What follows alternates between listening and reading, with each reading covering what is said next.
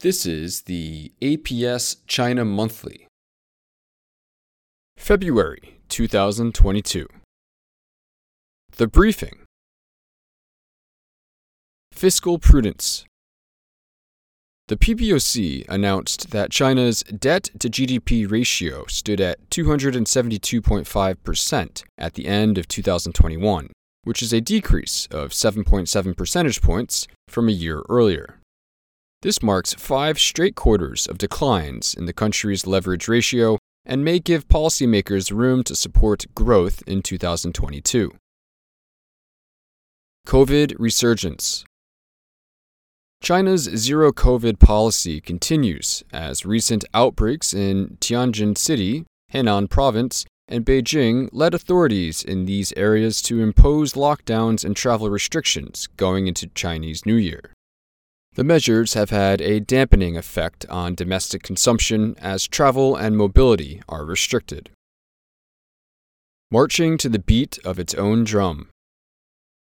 The PBOC cut policy rates by 10 basis points on January 17, shortly after cutting the loan prime rate, LPR, in December. This is in line with the overall pro-growth tone from the annual Central Economic Working Conference and sets the PBOC apart from other major central banks, such as the Fed, that are beginning a monetary tightening cycle. The CEWC stated that monetary policy should be flexible and appropriate, while at the same time stating that policymakers will strengthen anti-monopoly measures and reiterating that, quote, housing is for living, not for speculation, unquote. ESG matters. The Shanghai Stock Exchange announced that companies listed on the STAR board should disclose environmental, social, and governance information in their annual reports. Companies are also encouraged to state plans on how they will help the country reach its carbon neutrality goals of peak carbon emissions by 2030 and carbon neutrality by 2060. New competition for Macau gaming. The Macau government announced finalized proposed revisions to the gaming law. Gaming concessions will be cut to 10 years from the previous 20 years issued in 2002. In addition, it was announced that there will be an open bidding process in which any qualified company can participate and bid for the licenses, which will be limited to 6 at the maximum. This suggests the 6 incumbent players may face new competition in the bidding process. And now, the APS China Monthly. Xi's New Era by Tan Konyam. 1. Common prosperity, more than a political slogan. Since 2017, and especially in 2021, the world has been surprised by Chinese President Xi Jinping's rapid consolidation of power and sweeping crackdown on tech, private education, and the property sector, as well as tax avoidance by China's celebrities, among others. Maybe it should not be. While Xi was low profile as a government servant in the provinces of Fujian from 1985 to 2002 and Zhejiang from 2002 to 2007, his overarching ambitions were inadvertently revealed in his interview with an obscure magazine, The Sons and Daughters of China, published in 2000. The then Fujian governor noted that in the early 1980s, he and Liu Yuan, son of the late President Liu Shaoqi, were the only 2 princelings who decided to leave their comfortable jobs in Beijing to begin a career in the grassroots. Children of veteran communists who held high-ranking offices in China before 1966, the first year of the Cultural Revolution, are commonly called princelings. Xi was as savvy as he was prescient. Extensive experience in the grassroots has turned out to be the critical qualification for top jobs in the party. The exclusive interview also revealed Xi's political outlook and his strong determination to be a, quote, public servant and, quote, do great things. He remarked that, quote, politics is a career pursuit, If you want to be in politics and want to make a fortune, then you can only become a spineless and corrupt official, unquote. He noted the Chinese proverb likening money and politics to the constraint of being able to only afford one of two costly delicacies. Quote, "You can't have both the bear's paw and the fish. Don't think of making a fortune in politics," unquote. As early as 2009, when Xi was still the vice president, a leaked U.S. diplomatic cable detailed a discussion in November between a U.S. embassy official and an American Chinese professor who was a fellow princeling and childhood friend of Xi. It noted prophetically that Xi, then the vice president, knew how very corrupt China was and was repulsed by the all-encompassing commercialization of Chinese society, with its attendant nouveau riche, corruption of officials, and the loss of values, dignity, and self-respect, as well as, quote, moral evils like drugs and prostitution, the professor stated. The professor speculated that if Xi were to become the party general secretary, he would likely aggressively address these evils, perhaps at the expense of the new moneyed class. In a February 2009 trip to Mexico, the first stop in Xi's six-country tour of Latin America, the then diplomatically inexperienced vice president expressed irritation about criticisms of Chinese diplomacy, according to a diplomatic cable classified by acting deputy chief of mission James Williard, reported foreignpolicy.com. Quote, "There are some well-fed foreigners who have nothing better to do than point fingers at our affairs," Xi said in a speech. He remarked that, quote, "China does not, first, export revolution, second, export poverty and hunger, third, cause troubles for you," unquote. On 5 January 2013, Xi propounded the theory of, quote, two cannot be denied at the Central Party School. It stipulated that, quote, the historical period after reform and opening up cannot be used to deny the historical period before reform and opening up, and the historical period before reform and opening up cannot be used to deny the historical period after reform and opening up, unquote.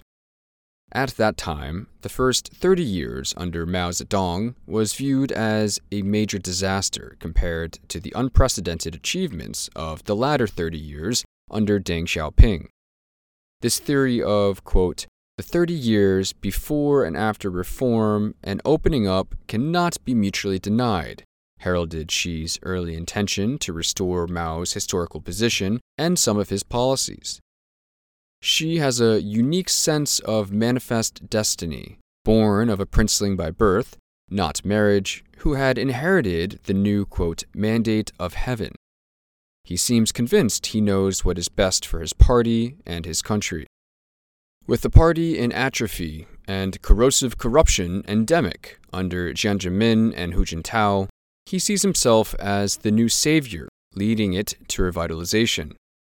As a, quote, sent-down youth during the Cultural Revolution was when Xi first came to understand and experience the poverty in rural China firsthand. He was shocked by the abject poverty that he experienced in those 7 years from 1969 to 1975. He talked about his experience in Liangzhehe village in rural Shaanxi province, residing in a cave home, digging wells, trekking several kilometers on mountain roads while shouldering a pole balancing a load of over 50 kilograms, and suffering an infestation of fleas that left his body covered in sores. Xi's feelings towards the poor peasants are deeply felt and genuine. His anti-poverty program has proved extremely popular as it elevated 100 million people out of poverty since he assumed power in 2012. I have personally traveled throughout the 31 provinces in China, including many poor villages in the central and western regions, talking extensively to peasants, workers, and the general population. I can testify to his popularity among these people who felt that, unlike some Beijing leaders who spent most of their time in Shanghai and other prosperous regions, he really cared about them.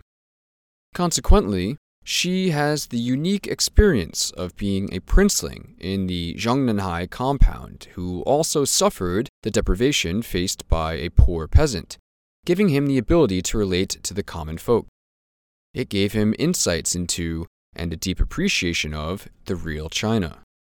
It is from this vantage point that one should evaluate Xi's much misunderstood, quote, common prosperity program.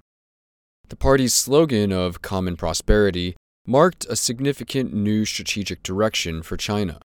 It puts 3 priorities ahead of unfettered growth.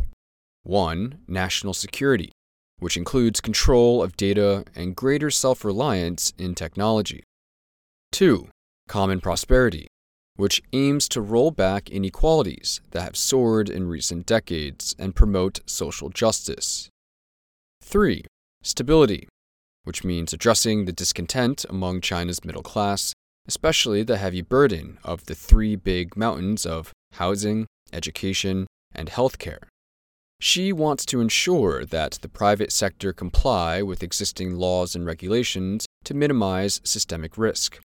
In addition, the strategic focus and embracing policy related to, quote, common prosperity is crucial for the party's political legitimacy and Xi's, quote, 2021 to 2035 long-term strategic plan.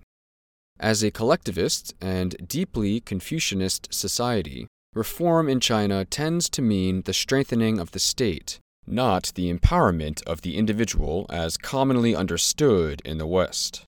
Xi has said the former Soviet Union fell because the center lost power and respect. He had sought to tighten ideological control since coming to power. In 1978, when Deng initiated reforms, China's Gini coefficient was around 0.3, one of the most equal in the world. At the peak in 2008, it was about 0.49, one of the highest in the world. Today, it is still very high at 0.46. Most people go only to the big cities, and they see the dazzling prosperity there. In 1995, the top 10% in China had 40% of the total wealth of the country, while the bottom 50% had only 16%. By 2015, the top 10% share had risen to 68%, while that to the bottom 50% had fallen further to only 6%. This disparity is far worse than in European countries and Japan, and it is comparable to that of the US.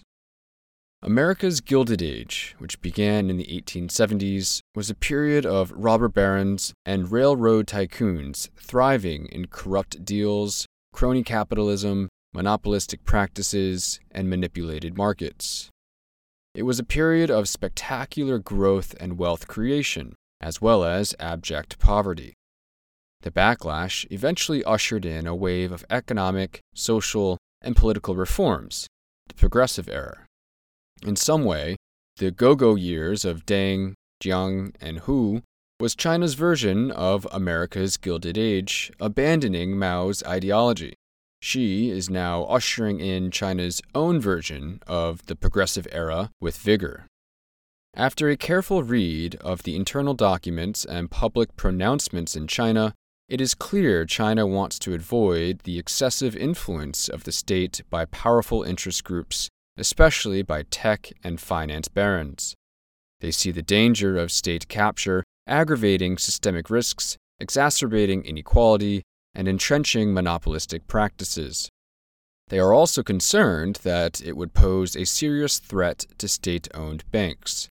Xi wants to avoid the gross inequality that fuels cultural wars and rising socio-political tensions elsewhere, choosing to pay heed to this cautionary tale for China. Deng famously said that he does not care whether the cat is black or white, as long as it catches mice. Xi also does not mind whether the cat is black or white, but it must play by the rules. China is studying with great interest Germany's economic model and drawing inspiration from it. Germany has large state-owned banks, a very strong advanced manufacturing export sector, and it has not experienced a financial crisis since World War II. It is noteworthy that in China's latest effort on antitrust regulations, they consulted German experts while writing China's anti-monopoly regulations and adapted a fair amount of German law. China also likes Germany's less fractious and less polarized politics, as well as the European giant's much lower level of income inequality. They respect the German focus on a, quote, social market economy rather than unfettered capitalism. In particular, the core of Germany's economy is its strength in high-end manufacturing based on technological leadership, which China admires, rather than undue financialization of the economy or domination by social media and e-commerce giants, which China is eschewing. The Chinese think that the Germans do real engineering, not financial engineering. Over the longer term, there could be significant implications for China's ability to inspire other developing countries. In an 8 October 2021 essay in the People's Daily, Xi Fuzhan, president of the state-run Chinese Academy of Social Sciences, asserted that China's, quote, common prosperity concept will, quote, provide a completely new choice for other developing countries to promote common prosperity and achieve modernization, unquote, and, quote, provide Chinese inspiration for human society to achieve freedom and all-around human development, unquote. In other words, common prosperity will turn China into a beacon of hope for less developed nations, much like how the United States has always sought to be.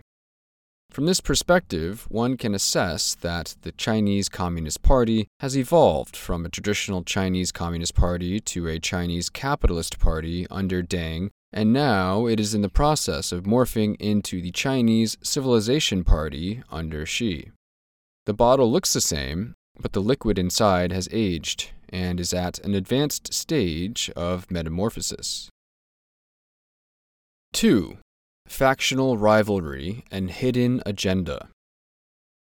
It is clear that Xi's political actions have their own genuine, honorable, and legitimate motives. China cannot continue its present path of development without eventually suffering serious socio-political polarization. However, there may also be hidden agendas behind Xi's moves, largely focusing on purging and attacking Xi's political opponents as he clears the path for his re-election in 2022. Xi is attacking the, quote, money bags of the Jiang and Zhen Qinghong factions, weakening the opposition. From Jack Ma, Zhao Wei, and other Chinese celebrities who have been caught up in the latest political storm have something in common. They all got rich before Xi Jinping came to power and had strong connections to the, quote, Shanghai faction, a group of people close to former President Jiang Zemin. Evergrande's current situation is quite symbolic, representing the end of the era of, quote, get rich first under Jiang's school of thought. Xi has reason to be wary of the Jiang faction's financial clout. According to Forbes, relating to the 2015 stock market crash, quote, due to the heavy presence of the state in the Chinese stock market, some onlookers surmised that the stock market crash was engineered to create a financial coup d'etat. This coup might have been caused by the Jiang Zemin faction to damage the reputation of President Xi Jinping. This group purportedly maliciously shorted the market, unquote. Western analysts, not understanding the power game, had misinterpreted the episode as poor management of a speculative bubble and regulatory failure. Jack Ma has repeatedly challenged the CCP. As his successes stacked up, Jack Ma became more and more bold. He vigorously promoted Alipay, an online payment service created for Alibaba's e-commerce platform, even if the service threatened the dominance of the state-owned banks. Jack Ma said at a meeting in 2008, quote, if the banks do not change, we will change them, unquote. On 2 November 2020, Moments after Jack Ma, the founder of Chinese e-commerce giant Alibaba Group, was summoned by Chinese authorities for questioning, a cryptic column was posted on Xinhua's official WeChat account. The article was titled, quote, "Don't speak thoughtlessly. Don't do as you please. People can't act on their free will," unquote. However, although there was no mention of Ma. But it was accompanied by a striking blue painting that shows a white cloud in the sky shaped like a horse. Jack Ma's name in Mandarin characters is Ma Yun, which literally translates to Ma, which means horse, and Yun, which means cloud. In China, the article's allusion was as clear as a cloudless sky. The party's social compact with the people and businesses was to allow them to become rich in return for their contribution to national development, worker welfare, and social harmony. Success got to Ma's head, and he forgot this cardinal principle. On 9 August 2021, the People's Daily's youth and social media-focused arm, at Youth Surfing, issued an article stating that, quote, "Capital must never control the media," unquote. And the People's Daily's Weibo account noted that, quote, "It cannot be a tool for certain interest groups to manipulate public opinion," unquote. The People's Daily's WeChat account then commented on the high-profile 2021 complaint of sexual assault at Alibaba, quote, "Don't be deluded that you can control everything like a South Korean chaebol. This is China," unquote. 3. Factional dynamics on the third historical resolution of the party.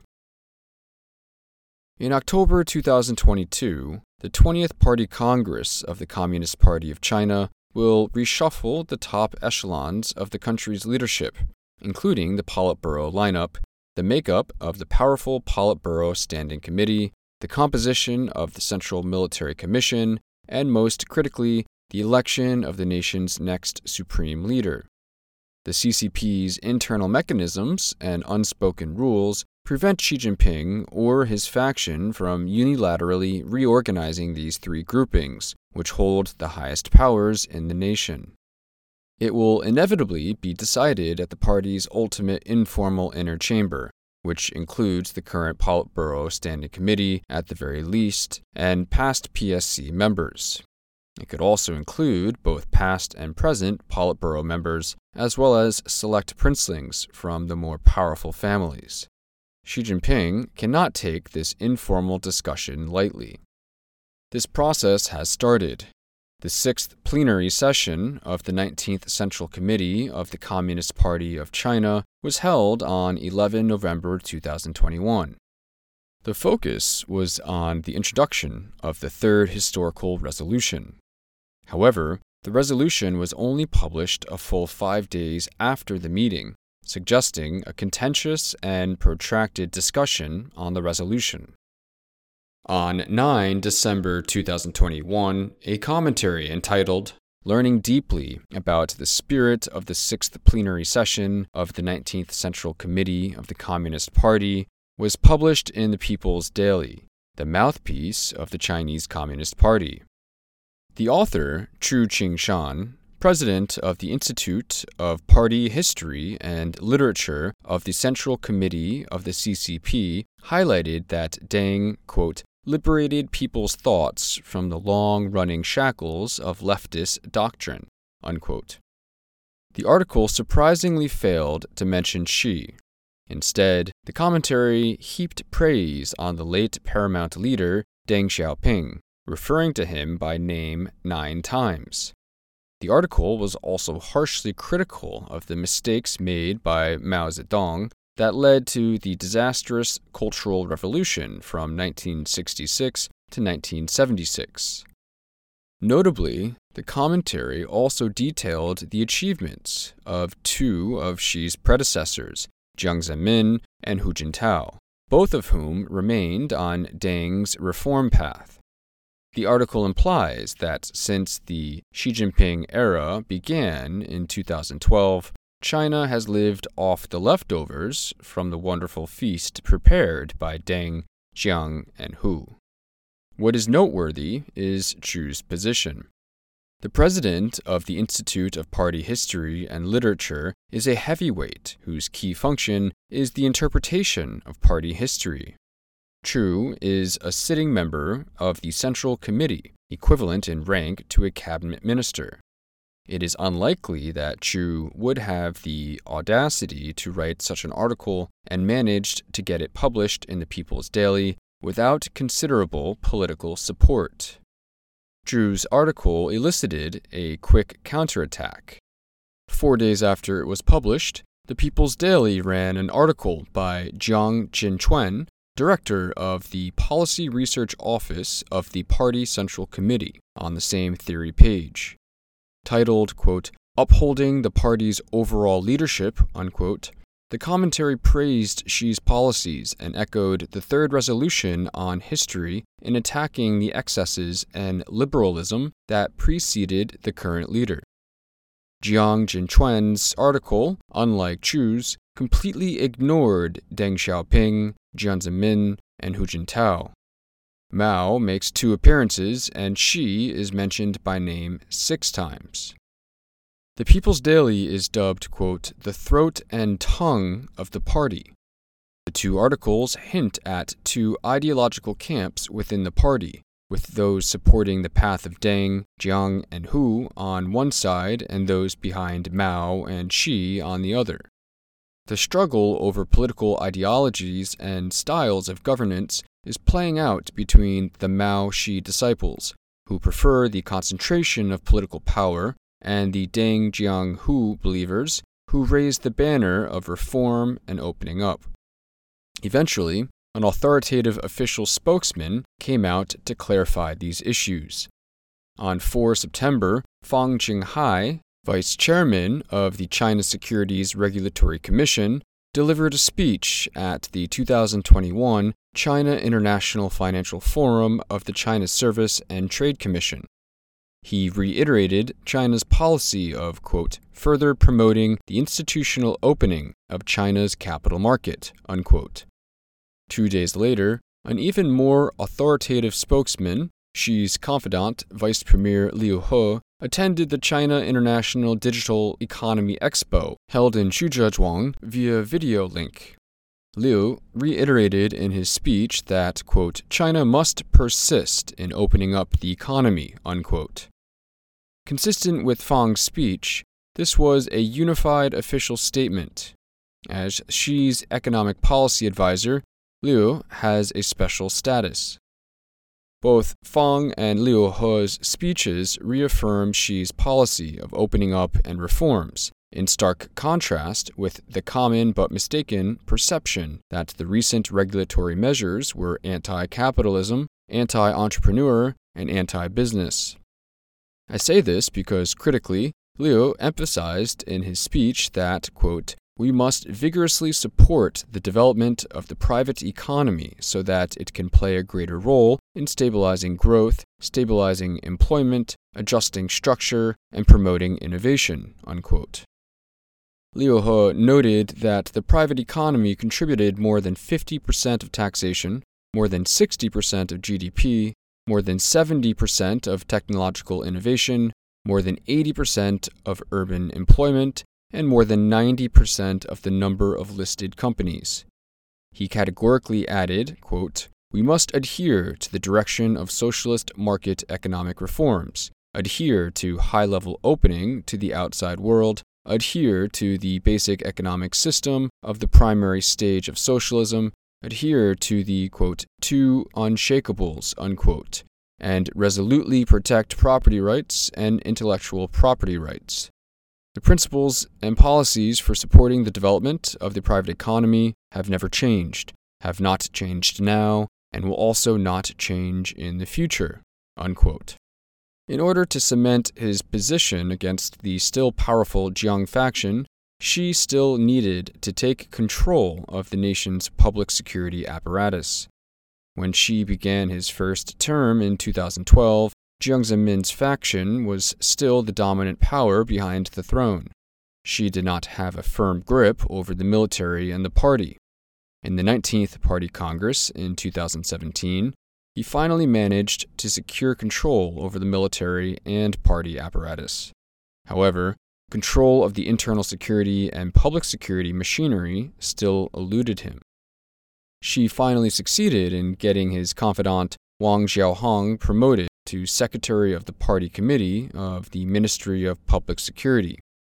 On 24 November 2021, after the 6th plenary session of the CCP, Xi finally truly took control of the public security system. Wang is one of Xi's most trusted comrades. When Xi was serving in Fujian from 1985 to 2002, his wife, Peng Liyuan, often needed to travel to Beijing for her singing performances. Likewise, when Xi had to travel on official duties, he would leave their little daughter, Xi Mingzhe, born 1992, in the care of Wang's family. They lived 2 floors down from Xi in the same apartment complex for government officials. Heading into the 20th Party Congress in October 2022, Xi now finally controls all 3 of the key institutions of power in China. In my assessment, Wang's elevation to this post can be viewed as Xi successfully, quote, installing one of the final pieces of the power puzzle that Xi would need to solve so that he will eventually prevail. Finally, Xi will have his say on domestic security matters. 4. Outlook and future trends. Implications for global investors. The big risk for China and Xi is that the government's recent series of sudden regulatory assaults on various sectors of the economy, as well as the vigorous assertion of statist prerogatives, will wind up suppressing much of the entrepreneurial spirit and unbridled energy that has powered China's explosive growth and years of innovation.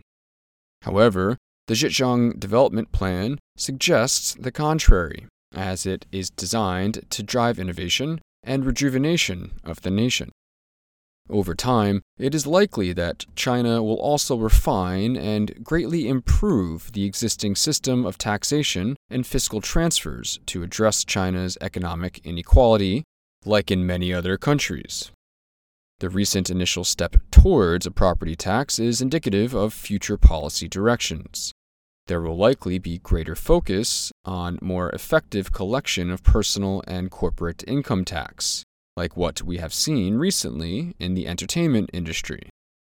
It is imperative to emphasize that the political cycle and factional dynamics are critical in understanding China.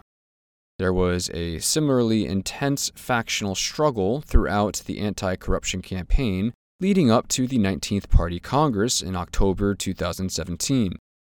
After the dust settled and the new leadership lineup stabilized, the factional struggle significantly moderated and the economy moved ahead.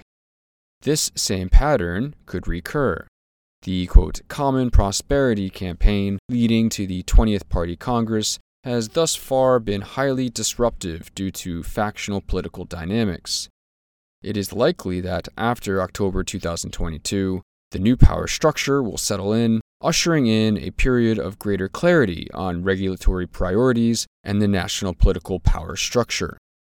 It is critical to note that during this period of regulatory uncertainty, the government has repeatedly highlighted that while income redistribution is important, sustainable growth and prosperity, underpinned by innovation and contribution from the enterprising private sector, are equally, if not more, important. In the Zhejiang Plan, it is stressed that redistribution from a larger pie makes all stakeholders happy. In the final analysis, the underlying dynamism in China will not be crushed by the recent regulatory campaign. The next couple of years could eventually turn out to be China's high noon in reining in the excesses of its own Gilded Age. China's biggest strength is its irrepressible entrepreneurial vigor. Mao tried to suppress it in the 1960s but failed. Deng unleashed that entrepreneurial energy from the corked bottle. Metaphorically speaking, After the entrepreneurial genie has been released for 4 decades, it is almost impossible for any leader to bottle it up again. Xi and Liu also have no intentions to stuff it back into the bottle. Their key unfinished business is similar to what America did during the Progressive Era: gradual and steady development of the proper regulatory, fiscal, social, and political reforms to curb the excesses and to continue to harness the dynamic energy of the private sector in proper, healthy, and sustainable ways. The recent successful IPO of the artificial intelligence firm SenseTime in Hong Kong is more indicative of future business and policy direction, rather than the dejected demeanor of the chagrined Jack Ma. All in all, the Chinese economy is moving into an environment of slower growth that is of higher quality and greater sustainability. The deleveraging of the property market, if handled well, will minimize systemic risk to the financial system and reduce social inequality. The years of supernormal and monopolistic profits in selected sectors are probably behind us. However, the dynamism and innovation in the high-tech sector, not to be confused with e-commerce and short videos, could greatly strengthen. China's new growth path could lead to a longer runway, lower sociopolitical instability, and reduced systemic risk. At the sectoral level, there could be strong tailwinds for robotics, telecom hardware and networks, artificial intelligence, big data, medical innovation, and sportswear makers. There would be greater expansion in demand for products catering to the mass affluent. In addition, rather than luxury products and flashy brands, there would be stronger demand for staples and durable goods. Companies with high demand in rural markets may do well as policymakers uplift the standard of living of the rural population.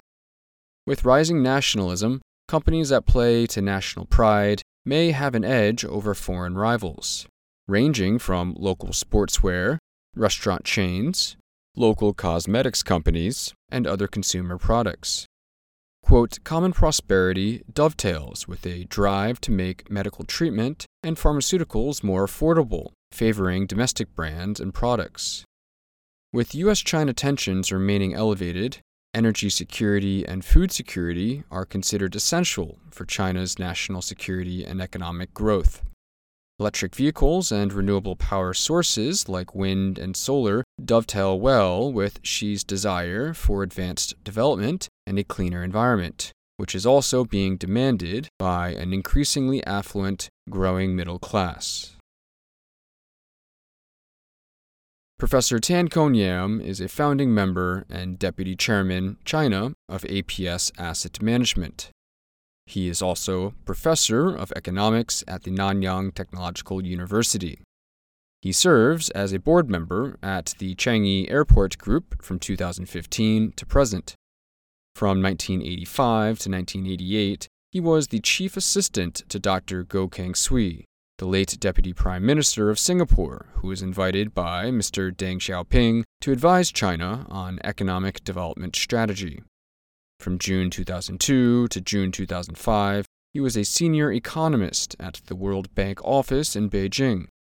In 2004, he was a member of the World Bank Expert Group on the 11th Five-Year Plan from 2006 to 2010 for the State Council in China. He served as the chief economist of the Singapore government from 1999 to 2002.